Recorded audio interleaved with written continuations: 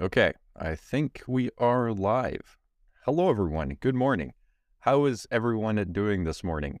I realized that this webcam that I use you can really see my cat's fur on my head. So I'm going to have to think about this in the future. Or Tuna's just going to have to stop shedding. But how's everyone doing this Saturday morning? Thank you all for being here, by the way, for another Stock Unlock live stream. Jake is not here for this live stream. He is in California at a wedding. So it's just going to be me today. And I basically am just going to be analyzing your guys' stocks, doing a stock talk. So if you guys have any tickers that you would like me to take a look at or any suggestions, please let me know in the chat and we can just get started right away. And we can start analyzing some stocks for all of you. Yeah, good morning, everyone. Ooh. Okay, yep, we got some tickers, let's go. Okay, I'm going to get my system set up here really quick. Good morning, Ali. Okay, so how I do this now is I put the live stream on my second monitor. So if you guys ever see me like looking over here, it's to see your comments because I am going to share my screen now. Let's go. And I'm going to do this view today. All right. So we have some comments here. The first one is Aritzia. So Aritzia is a Canadian company, actually, but I believe, if I remember correctly, let me just make sure that I'm typing this correctly in the first place. Aritzia. I'm just not seeing it. There we go. Okay. So Aritzia is a Canadian retail company. They're like a clothing company, if I am remembering this correctly. I do not own this stock. I've never done a deep analysis on this stock. So let the chat please know if I am wrong here, but that's from my understanding. And also from my understanding, this company is expanding into the United States massively right now. And it sounds like their future growth is really projected to come from the United States. Yep. So Stock Auto says Aritzia competes with Lululemon, but it's just getting started in America. Yep. So this company has a large growth potential in the United States then, and that's really where they're going to be trying to capture growth. So first off, let me take a look at how the stock has performed. So it looks like it IPO'd here in 2016, and then it actually really didn't do that much. I'll zoom in for everyone. It really didn't do that much. Well, it was up like 10% from 2016 to 2019, not like an amazing return there. It looks like it had a nice bump before COVID hit. And then when COVID hit, stock market crashed. But since then, this stock has been on a freaking rampage, up 370% from COVID lows to the beginning of 2022. Then it had a big correction here, 42%. Now it's back up 53%. Holy smoke. So this has been a very, very volatile stock. So let's take a look at its insights. Insight score is decently good, 3.85. Financial health is all right. Growth is good. Revenue grew by 60%. Wow. Operating income 61%, net income 70%. Free cash flow did decrease, though. That's interesting. Maybe they're doing some investments. Operating cash flow is decreasing as well, though. Interesting. Book value is growing, though. Tangible book value is growing. So some interesting things. Their profitability is at 3.0, so that's like pretty average. Free cash flow margin is 3%. Returns are very good, though. This business is investing its money quite well right now. ROIC of nearly 20%. That's pretty impressive. Okay, so let's take a look at their financials quick. Interesting. Okay, so revenue grew, then dropped, then massively grew. All-time high in the most recent quarter. So whatever happened here, this business is killing it now. Like their revenue growth clearly switched, and now the company is growing massively. What is their cash flow doing though? Okay, so this is operating cash flow, and it looks like it's kind of bouncing around 2016 to 2019. Big growth. It's super interesting. Okay, so we can see right here their operating cash flow started spiking before COVID, which would also correlate to the company's share price spiking before COVID as well. So it looks like their profitability really started spiking, and then COVID hit, with them being a retail business, I imagine their business did not perform that well, which we can see right here. But then out of nowhere, it started spiking massively again. So, but I don't know, man. Like this is like pretty volatile cash flows. Like overall, the revenue is growing and like overall the trend is up, but the cash flow is like quite volatile. And every time I've looked at this business, that's kind of been my conclusion, is I don't really like this volatile of cash flows. And that also, you can see here, like this has been a very volatile stock. Like, holy smokes. So let me see what the price of this business is right now. Let's go and take a look at the freeform. Also, I apologize. Every time I stream, my internet gets super slow. So it looks like the company's probably doing some investments in future growth right now. So I'm going to look at the operating cash flow instead of the free cash flow.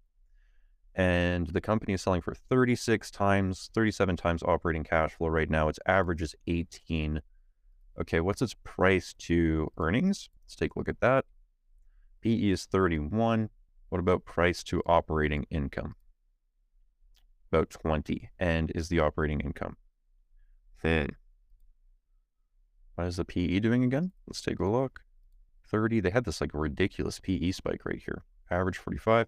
So yeah, I'll tell you why I don't want to own Aritzia personally. I don't know if the stock is a great one, to be honest with you. Like, I don't know if it's going to continue growing super well in the future or whatnot. But I'll tell you why I don't want to own it, and I don't own it in my portfolio, even though it's a Canadian stock and it's been killing it recently. Main reason is because the cash flows are too volatile for me. The operating cash flow is just bouncing around so much, and I like more consistency in my personal portfolio. So I don't know what's going on there. I haven't dug into it. For me to buy this stock, I would really want to go dive into why the operating cash flow is going around like that.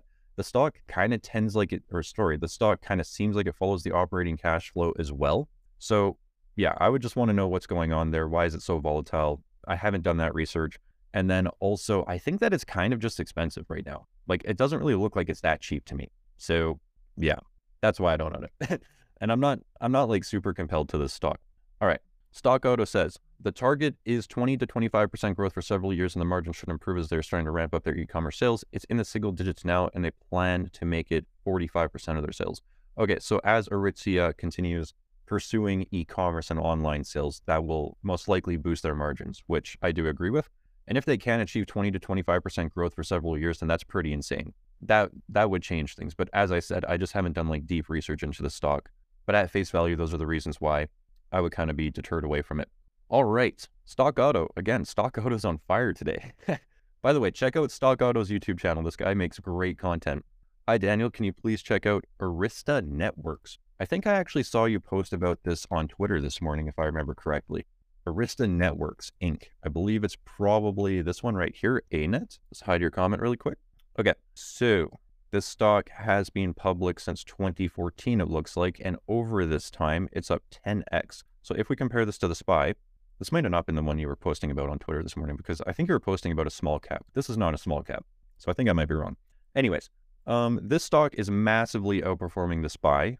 It's up 872%, does not pay a dividend. It's a $41 billion company, so pretty large cap company. Let's take a look here. So the stock looks like it's kind of been volatile recently as well. It is coming back in a big way right now, though. All right, let's take a look here. Pretty freaking good insight score, 4.30. Okay, financial health is 4.6. That's very good. Current ratio is 4. Debt-free. Low intangibles, it's buying back shares, and it has more cash than total liabilities. Yeah, that is a very strong balance sheet. That is a very nice, that's a very nice balance sheet right there. Growth, 3.75. Revenue is increasing 42%. Gross profit, operating income, net income, and operating cash flow is decreasing. Free cash flow is also decreasing. Okay, margins are pretty freaking good. Free cash flow margin 16%, net margin 30%, gross margin 62%. So I mean, this stock at face value looks pretty good. I want to know why the cash flows are going down, even operating cash flows going down. What I also like to see here is the company is growing strong, like 42% revenue growth, while the shares are decreasing and it has low intangibles. So what this means is this business is growing organically. It is not doing acquisitions, or at least it's not diluting the shareholders to issue more shares to do acquisitions, because the shares are going down and the intangibles are low. So this kind of is a hint to me that this looks like organic growth, which is the best kind of growth. Wow. Okay. So revenue is growing super well. First off, what does this business even do? Engages in the development, marketing, and sale of cloud networking solutions. 3,000 employees, IPO 2014. The firm cloud networking solution consists of extensible operating system, a set of network applications, and its gigabit Ethernet switching and routing platforms. Okay, so they are like a cloud networking solutions company. And with the cloud growing so much right now, that makes sense why they're growing as well. So let's take a look here. So what we can see, all right, we're going to go to the freeform tool. This will probably be a better way to represent this. Revenue. Okay, so what I'm noticing right now is their revenue is going up in a big way, but their operating cash flow is going down quite a bit. So their operating cash flow margin means that it is absolutely tanking right now. It went from 42% to 17%. I would want to know why this is. What is their operating income doing? So their operating income, though, is going nicely up. So yeah, I would want to know, what is their net income doing? Net income is also going up. Okay, so we can see that net income and operating cash flow are doing the exact opposite right now. Cash flow is going down, net income is going up. I would want to know why this is, because to me, that probably means that the company is reporting some non-cash items towards net income. That's causing net income to continue going up. And then I would just want to know, like, why is the operating cash flow not going up? Why is the margin going down? Well, the revenue is absolutely skyrocketing. Because, you know, if this company can get, with its revenue going up like this, if this company can, well, let's see, it had a 40% operating cash flow margin historically. So on $4 billion of revenue, 40% operating cash flow is $1.6 billion in operating cash flow. What's the market cap? 42 billion. Oof. Okay.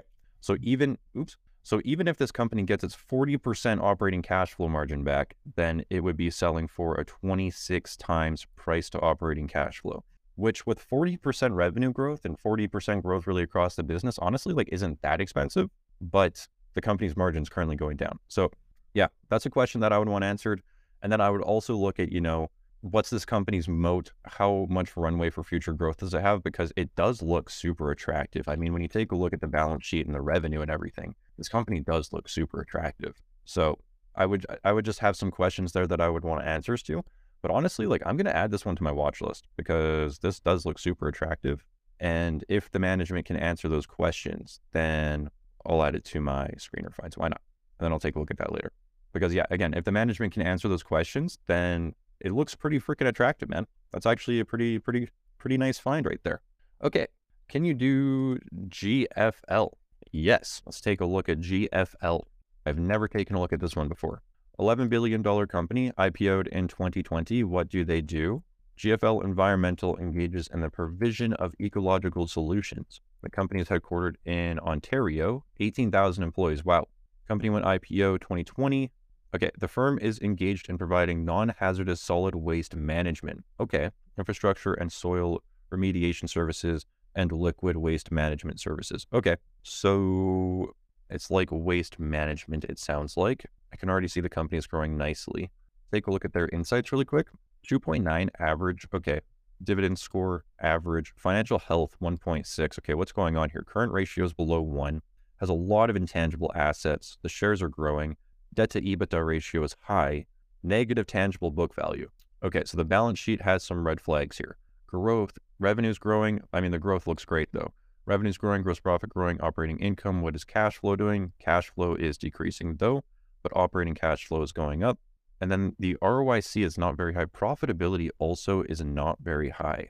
Gross margin is 10%. Ooh, I do not like that. Ooh, yeah, I don't know about this. So here's why. I'll super zoom for you. So the company it's growing its revenue nicely, right? Revenue is growing. Everything looks great. It's like tripled its revenue in 4 years, but the cost of revenue is growing just as quick as the revenue, it looks like.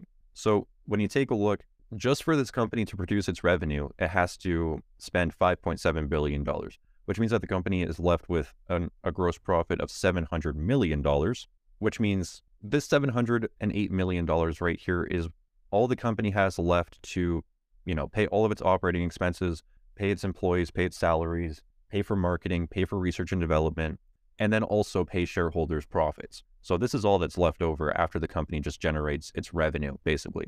And then we can see operating expenses, basically $700 million total operating expenses, which means that the operating income is $10 million. They also have a massive net interest expense right here. So that would probably be because the company has a large debt on its balance sheet. As we saw with the insights, the balance sheet is not the best. So I imagine they got some debt. Their net interest expense is massive, $255 million. And remember, $700 million of gross profit, $700 million of operating expenses, then $256 million of interest expenses on their debt. So like, where is this money coming from? It's not coming from the company's organic profits. So red flag there. And then the net income would be negative. I would imagine that this company has had to dilute over the past years. It does look like the shares have grown here. This was when they did their IPO though. So that would be why. They did their IPO, they raised some money through the IPO. So let's take a look at the balance sheet really quick. They do not have a large cash position and they have a lot of current liabilities. What are their current assets? Yeah, so as we saw in the insights, more current liabilities than current assets. What is long-term debt doing? Okay, so when they IPO'd, it kind of looks like they tackled some of their long-term debt with the IPO money, but then since they IPO'd, their debt has been going up. Their debt has actually doubled their long-term debt. And then we can see here, tangible book value is, so yeah, again, when they IPO'd, they used some of that money, it looks like, to tackle their debt. So their tangible book value increased. And then since they have been public, their tangible book value has continued going down. So that is not a great thing to see either. And their cash from operating activities, $977 million. Okay, so where is the cash going? $977 million comes into the business. $722 million goes to CapEx. $288 million goes to debt repayment. Common stock issued. Okay, so yes, they did raise some money recently. And then free cash flow is quite low. And how much is this business? $11 billion, hey? Yeah, I don't like it. I don't think personally I would own this one. I think its margins are just way too thin. Like, yeah, the revenue is growing, but with a 10% gross margin, you don't really have a lot of profit potential for shareholders. Let's see if that's been improving. Like, what is happening here? Trailing 12 months. So gross margin has been slightly improving, but like, it's nothing major. So yeah, I just don't like how little or how low the margins are. And I don't like this company's balance sheet. They're taking on a lot of debt. Tangible book value is going down. Interest payments are very high. Interest payments are more than the net income of the business and cash flow. So yeah, I think there's just a lot of red flags here for me and low margins. So I don't think I like this one. Okay, we got a good question here. This is about Magnet Forensics. Magnet Forensics is a stock that I own personally. Full disclosure there. And this stock has been annoying me, man. So this company IPO'd here in 2021. I've talked about this one before on the channel, but it ran massively in 2021. Then it saw this huge, basically a crash. It fell 85%. And I looked like a freaking market timer or something, but honestly, this was just luck because I bought Magnet Forensics right down here, literally at 1620 is where I bought my first shares, right there at the bottom. I did not time that. I did not mean to time that. I didn't know what the stock was going to do. I just thought it was cheap. And since I bought Magnet, it is now up 150% over the past 5 months. And it just keeps going higher, which is annoying me because I want to buy more of this. I think it's a great company, but now I think that it's getting on the expensive end. But anyways, Magnet Forensics, how they're different from all of the other cybersecurity stocks is because if you take a look at CrowdStrike, for example, CrowdStrike tries to prevent security breaches over the cloud and everything like that. So they are a cybersecurity company that is dedicated to preventing cyber attacks. Magnet Forensics is on the other side of the page. They respond to cyber attacks. So once the cyber attack or the cyber crime has been committed, once it's done, then Magnet Forensics comes in and they're like, okay, let's break down the cyber attack. Let's break down the cyber crime. Let's figure out who did it. Let's gather all of the information. And they can consolidate information from like hundreds of different devices, hundreds of different platforms, put it all together, and then their system analyzes the data and can make connections very rapidly. I was reading reports from, I believe it was a police, like the National Police Force in the United Kingdom, and they were saying that Magnet Forensics is saving them dozens of hours a week. And also it's letting, well, from my understanding, the police force right now doesn't have a lot of cyber crime experts. And what Magnet Forensics basically does is allows anyone to turn into a cyber crime expert. So they're turning their regular police force into basically cybersecurity wizards, and they're saving a lot of time. So this business, I've also noticed that they don't have a lot of competition. Like their only other competition that I've been able to find is this company, Calibrite. I cannot spell this. Calibrite. I don't know why. CLBT. Celebrite. Sorry, Celebrite. So this is Magnet Forensics competition right here.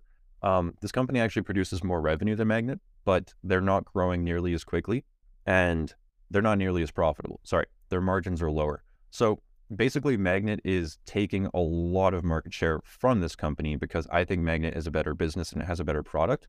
And this company is growing much slower than Magnet now and has lower margins. So the fact that Magnet also has higher margins kind of tells me that they have a competitive advantage over this company. They're just more efficient and they're more profitable.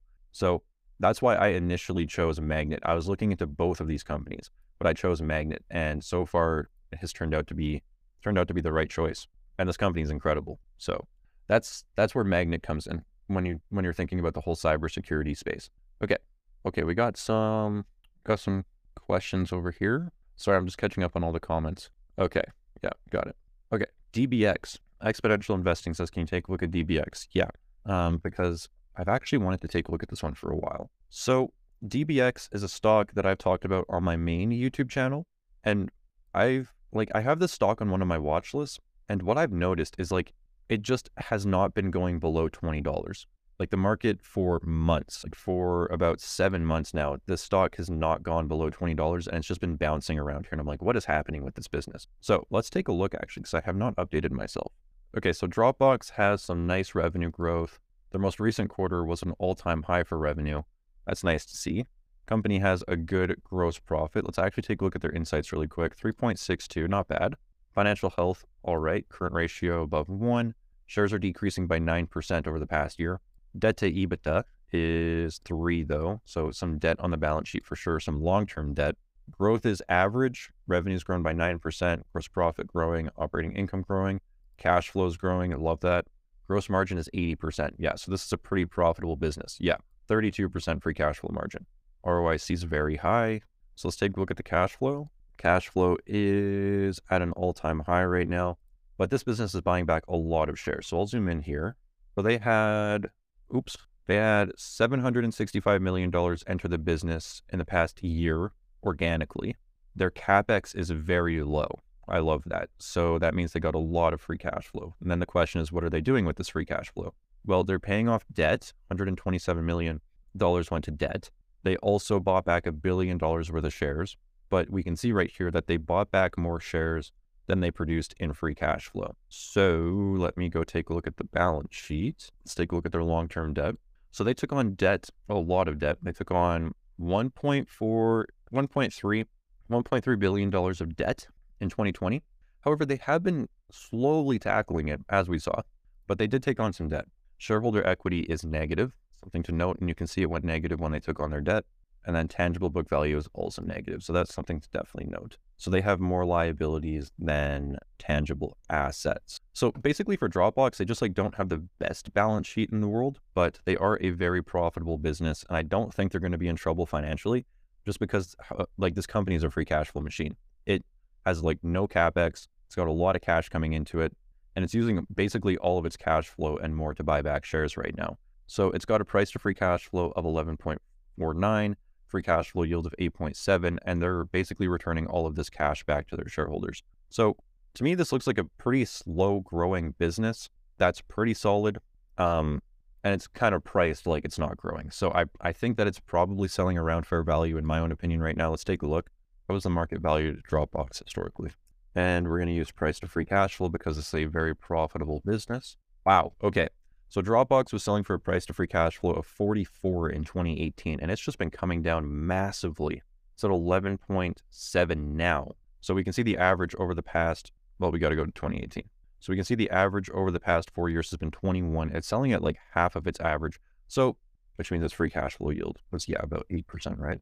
So to me, I think Dropbox is not a growth investment. I don't think that the revenue and the free cash flows are going to grow super well in the future, but it does produce a lot of cash flow and it does return that cash to shareholders through buybacks. Well, I don't own the stock. I just don't think that it's compelling enough for me to own it. If the free cash flow yield was 15%, then I would consider this one a lot more. But with an 8% free cash flow margin and not really growing, it's kind of like, or sorry, not margin, yield, free cash flow yield. It's kind of like, but I'll show you why. We have HPQ right here. This is a Warren Buffett stock, by the way. So HPQ is a business where I believe the cash flows are not really growing as well. It's like a very slow growing business. So yeah, since about 2017, the operating cash flow has grown at a compounded annual growth rate of 1.58. So it's not really like growing, that much either. But if we take a look at this company's free cash flow yield, it's 12%. And it even got up to 20% at one point. And HPQ returns a ton of money back to their shareholders. Like all of this money goes back to shareholders through dividends and through buybacks. If we actually take a look at this company's shares outstanding since 2017 have declined at a 10% annual rate. And I believe in recent years, it's been even more. So from 2020, they bought back 16% of their shares on an annual basis, and their share count has declined by 40%. So this company, this is what I mean. This company is also a company that's not really growing that quickly, but it has a much higher free cash flow yield, which means that it's just returning a lot more cash to its shareholders. And so for Dropbox, it's not really growing that quickly. So I think that this could be higher for me personally. Before I get interested, I would like to see this higher. PDS says, I own HPQ, buying back extremely cheap shares. Yep, I agree. HPQ, I think Warren Buffett bought the stock, Berkshire Hathaway bought the stock just because of how much freaking cash it generates. Again, free cash flow yield of 12%. So basically, this business doesn't even need to grow its cash flows at all on the price today for it to give shareholders over 10% annually, which is better than the SPY has returned, right? So when you're taking a look at the actual business of HPQ, and how much money the business can return to you, it's 12% right now.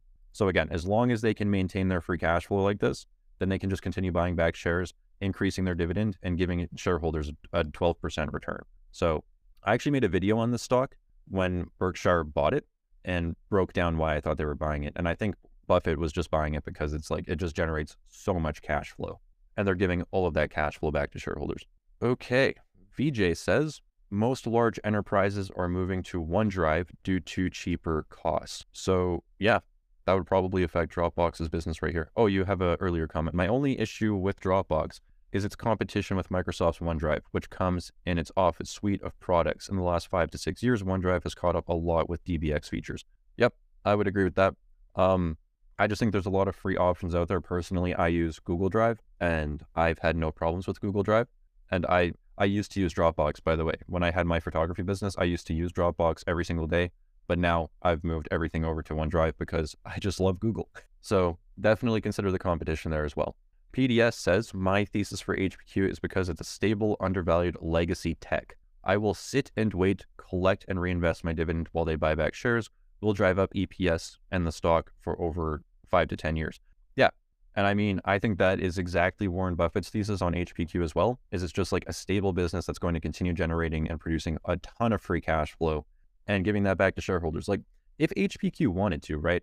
If they wanted to, they could stop buying back shares and increase the dividend right now to 12% organically. And then the shares would have a 12% dividend yield. And they could do that if they wanted to, which would also probably attract a lot of attention. But yeah, I mean, solid thesis on HPQ in my opinion. They got great laptops. Okay, let's take a look at some more stocks. WSM, I'm seeing a couple of comments about WSM. All right, Williams-Sonoma. Okay, so one thing that my brain is noticing right now is this stock did not handle the financial crisis very well. It dropped 82% during it. So it's a retail business. Okay, what do? Engages in the retailing of home products. The company's headquartered in San Francisco, 12,000 employees. Williams-Sonoma Home Rejuvenation, which markets through e-commerce websites. Okay, so this is like a home. One of their competitors is Bed Bath & Beyond and RH. So this sounds like a home retailing business, which would make sense why it did not handle the last recession very well. Let's see if that is in the fundamentals though, because sometimes stocks just drop way more than the fundamentals. Yeah, so in 2008, their revenue dropped about 30%. And this is so funny to me.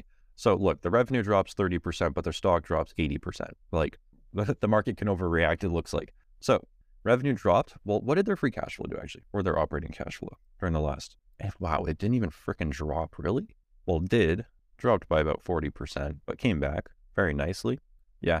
So it actually handled the last recession pretty well. So if we do enter another recession, it's probably going to see some decline, but it should probably be okay. It's also a pretty massive business. Let's take a look at their insights. 3.39 average score. Dividends are pretty good. They're growing the dividends on a 5-year basis. They've grown at 15% a year. Payout ratios are low. Love to see that. Financial health, 4.33. Shares have decreased by 10%. Wow. So they're buying back a lot of shares. Okay. Revenue's growing. Average, operating income growing, operating cash flow decreasing though, book value decreasing, free cash flow decreasing, profitability average, free cash flow margin 10%. And okay, so balance sheet looks decent. Cash flow. But yeah, so they produced 1.2 billion in cash from operating activities. That's how much money came into the business. $320 million in CapEx, which means about 800 million in free cash flow. So just like Dropbox, well, actually they're paying dividends on top of that. So I'm getting ahead of myself. So they have free cash flow of 851 million right here, right? They pay a dividend. So 851 million minus a dividend of 217 million equals $634 million left after paying the dividend. And they bought back $1.1 billion worth of shares. So they bought back a lot of shares, much more than they actually generated in free cash flow. So then the question is, well, where did that cash come from? It could have just come from the balance sheet if they have a strong cash position. They could have just used more cash, which it looks like they did because their cash dropped massively here, dropped from 850 million down to 113 million. So man, did they pull a Bed Bath & Beyond? What is their debt done? They have no long-term debt, really. Wow. Liabilities have been stable. Assets stable. Shareholder equity's kind of been staying stable. Okay. So yeah, what it looks like happened to me, because as we just saw in the cash flow statement, this business, they're buying back a lot of shares, more shares than they actually produce in cash flow, which means that their cash position, because they didn't raise debt, it doesn't look like, and they didn't issue shares. So where that cash came from looks like it came from the balance sheet. And as we can see right here, the cash position dropped down to 113 million. Now this business does generate a lot of cash flow, so that's probably fine, but they did drop their cash position dramatically to buy back shares. And they got a free cash flow yield of 10% right now. So maybe that was a good call. They're getting a good yield on that, but just know that the company's balance sheet cash position was wiped out through buying back shares. Now, why this can be an issue is because, was it BBBY? It was. Okay, so if we go over to Bed Bath & Beyond, Bed Bath & Beyond is an issue, okay? So check this out. In the trailing 12 months, they have lost $611 million in operating cash flow, okay? So this business is actually losing money. And then what they did is they were buying back hundreds of millions. They bought back $600 million worth of shares in Q4, in the trailing 12 months of Q4. So basically in 2021, they bought back $600 million worth of shares. And they were buying back hundreds of millions of dollars worth of shares while the company was losing money. And their cash position, this is what I mean. Did the WSM pull a Bed Bath & Beyond? When I said that, I meant, did they pull a Bed Bath & Beyond where they literally spent all of their money on share buybacks while the company was also losing money? So WSM kind of pulled a Bed Bath & Beyond, but the only difference is WSM is actually a profitable business. So they didn't put themselves in any financial danger, in my opinion, by doing that. Whereas Bed Bath & Beyond did. They pulled a super stupid move, and they self-inflicted, bankrupted the company through buying back their own shares while they're losing money. And this is the result. The stock is down 95%. Absolutely awful management of capital, ridiculous. So I am happy to see that WSM is in a much better position. It's a much better company. And it's got a nice free cash flow yield. So I would take a look at the long-term trend. What's going on here? Because I believe the business was growing over the long term. Okay. So they consistently buy back shares. Wow. Look at this. From 2004, their shares have dropped from 117 million down to 66 million. So they have cut their shares in half over the past 18 years. Over the past decade, they have cut their shares by 34%. Has their dividend been growing too? Yeah, it's grown by, as we saw, 15%. Revenue's been growing as well. Honestly, this is pretty interesting. And it's interesting because it's also not expensive. Price to free cash flow is 9, and it's still kind of growing. So my one concern in my brain, I don't know if this is right or not, but the one question that I would ask myself when I'm looking into this business is, if we do enter an economic downturn, is there a chance business's revenue and cash flow will go down? The cash flow right now is going down, but that could be due to CapEx. But just like what happened here in 2008, where the revenue dropped could this happen again if we do enter a downturn? And if it does, what will happen to the company's stock price? What happened last time we entered a recession? In 2008, the price to free cash flow went down to 7, which is like slightly lower than where it is today. So who knows? It does look interesting. This honestly does look like an interesting stock. It's a cash flow machine. It's returning a lot of cash back to shareholders. Balance sheet's pretty good. And yeah, honestly looks pretty decent. I'm not seeing a lot of red flags with this one, to be honest.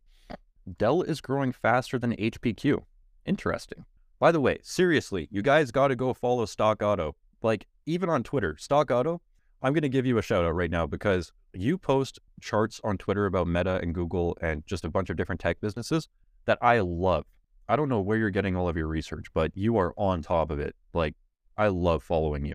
I share them in my own personal Discord all the time. I'm like, look what Stock Auto shared today. Like, great work. Okay. I'm going to Airbnb and Meta. Okay.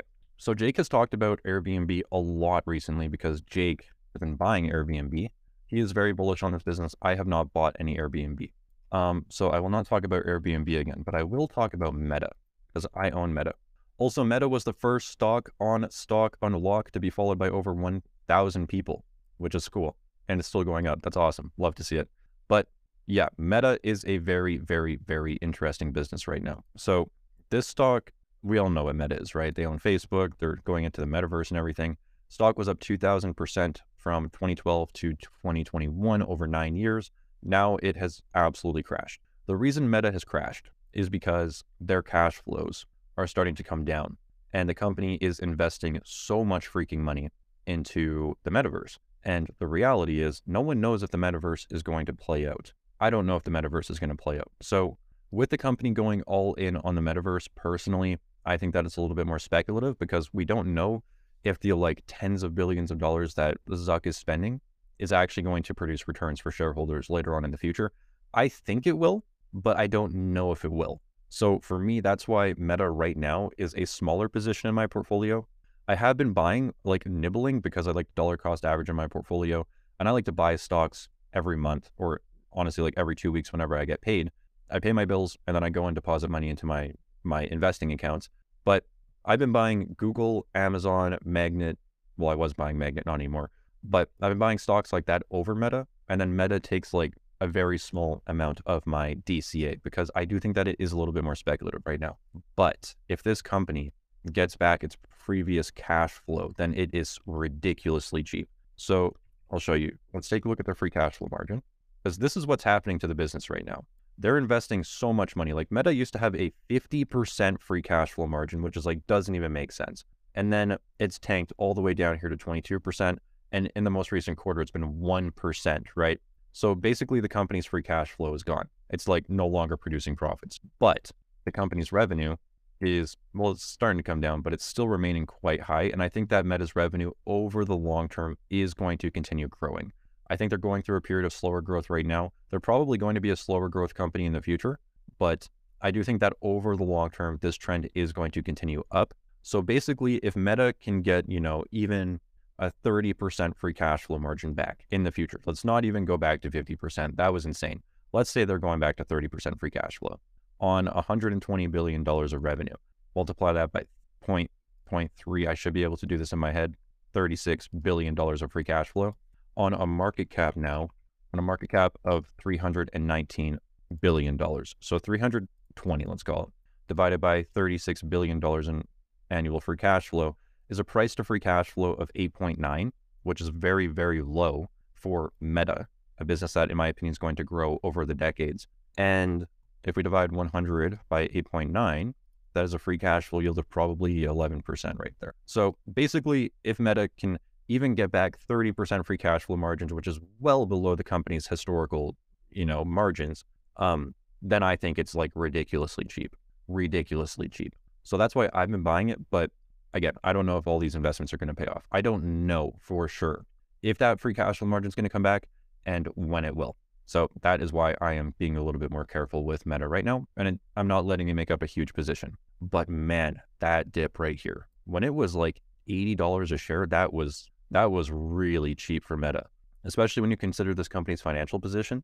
Like it has total cash of $41 billion and the total liabilities here, $54 billion. So it almost had more cash than total liabilities. Like It's one of the best balance sheets I've seen. Google's is probably better, but Meta's still got a very nice balance sheet. It's not going out of business. It's not going anywhere. I think it's going to continue growing, and we'll see what happens. That's basically my opinion on it. Okay, let's take a look at INCR. I've never heard about this business. Cannabis market in Europe. Really? Intercure. Okay, so I don't know what happened right here, but this stock spiked 462% out of nowhere. That would be something to look into. Since then, it has come down. It's a $219 million company. So a small cap, has no free cash flow, has earnings though. Weird. Revenue looks like it's been growing. Insight score 3.25. All right, let's take a look. So apparently analysts are very bullish on this. Has a cash runway of 220 months, so 9 years of cash. Current ratio is 1.6. Intangibles, shares have grown by 10%, so it did dilute. Revenues increased by 100%, gross profit 100%. Operating cash flows decreased though. Free cash flows decreased. Profitability is not there though. So it's losing money. Wow, that is some serious revenue growth though. Okay, revenue is growing. So they have operating income, but they do not have cash flow. Interesting. Really? Okay, so their operating cash flow has come down, and then their investments in CapEx are higher. Companies taking on debt. They're consistently taking on debt. They issued a lot of shares back here, and free cash flow in the trailing 12 months has been negative. So what is their balance sheet like? 215 of cash, and their cash was remaining stable, but they're also taking on debt every quarter. So keep that in mind. Goodwill, liabilities got to be growing. Yep, because they're taking on debt every quarter. Current debt growing, long-term debt. Okay, so they took on current debt recently, not long-term debt, and their liability is growing. Shareholder equity then, interesting. How is their equity growing? Goodwill's growing, property, plant, and equipment growing, receivables growing. Okay, so the receivables are really growing. That's what's up. And book value is growing. So what are their shares outstanding doing? Because they didn't raise money recently, but they are. I don't know what's happened here. I would really take a look into what happened here. Okay, this is interesting, but I also think it's kind of speculative. Like, I don't know. I just don't know. I don't know like what this business's margins are going to look like in the future. It's not generating profits right now. And I mean, a business has to generate profits, right? So basically, if this business does not generate profits at some point in the future, then it's just going to continue raising debt and burning through debt, which is what we saw. However, its receivables are growing a lot. And receivables is like money owed to the business essentially for services. So on the balance sheet here, we can see the receivables are going up. So this is basically like future money coming into the business that other businesses owe them. So I don't know, like it looks interesting, but more on the speculative end, in my opinion. And I'm going to add this one to my watch list because I will keep track on the stock to see if its fundamentals improve. But like right now, it looks like the company's kind of living off debt in the meantime. And I don't love that. I need a new watch list. Boom, new watch list. Okay. Yeah, thanks for bringing this one up. It's interesting. I'll keep an eye on it. Okay, I saw some for Signature Bank. Yeah, this was a stock. I think that's SGNY. Wrong. Signature SBNY. Okay, this one has a very high insight score, and it's been growing super well. So Signature Bank engages in the provision of commercial banking. Company is headquartered in New York, 1,800 employees, IPO'd 2004. So they do commercial banking and specialty finance. The commercial banking segment consists of commercial real estate lending, commercial and industrial lending, fund banking, venture banking, and other commercial deposits gathering activities. Specialty finance segment consists of financing and leasing products, including equipment, transport, commercial marine, and a bunch of other things. Okay, so this bank seems like it has grown ridiculously quickly, and it has.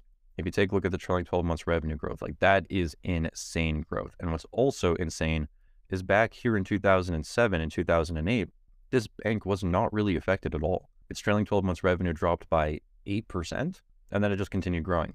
So it's been, during the last recession, it was really resilient, and I like to see that. It also generates basically all of its revenue from interest income, not non-interest income. Earnings have also been growing a little bit more shaky than the revenue. Like in 2018, looks like they had some issues here. But overall, I mean, their net income exploded in 2020, and it's remaining high. Shares outstanding have been growing slightly. EPS, though, has been growing nicely. So even though the shares have been diluted a little bit, EPS is still growing. So what about their deposits? Okay, so their deposits dropped last quarter, interesting, but their deposits exploded in 2021. What is their book value?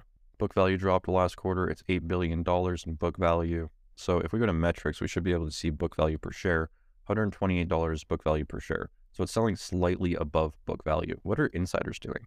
Apparently nothing.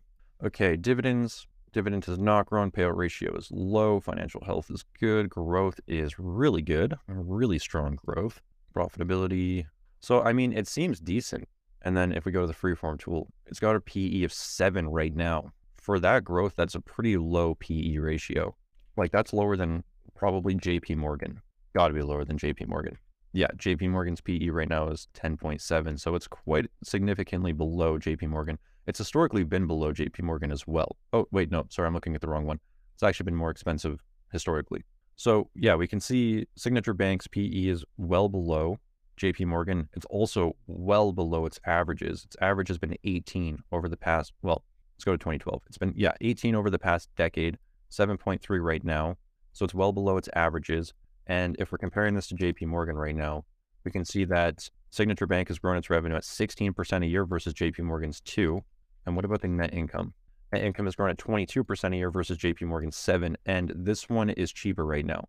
So what it looks like to me is the market is expecting Signature Bank's fundamentals to decline in the future. And it's pricing the stock like its fundamentals are going to decline. So Signature Bank saw this like massive spike to fundamentals here. Absolutely massive.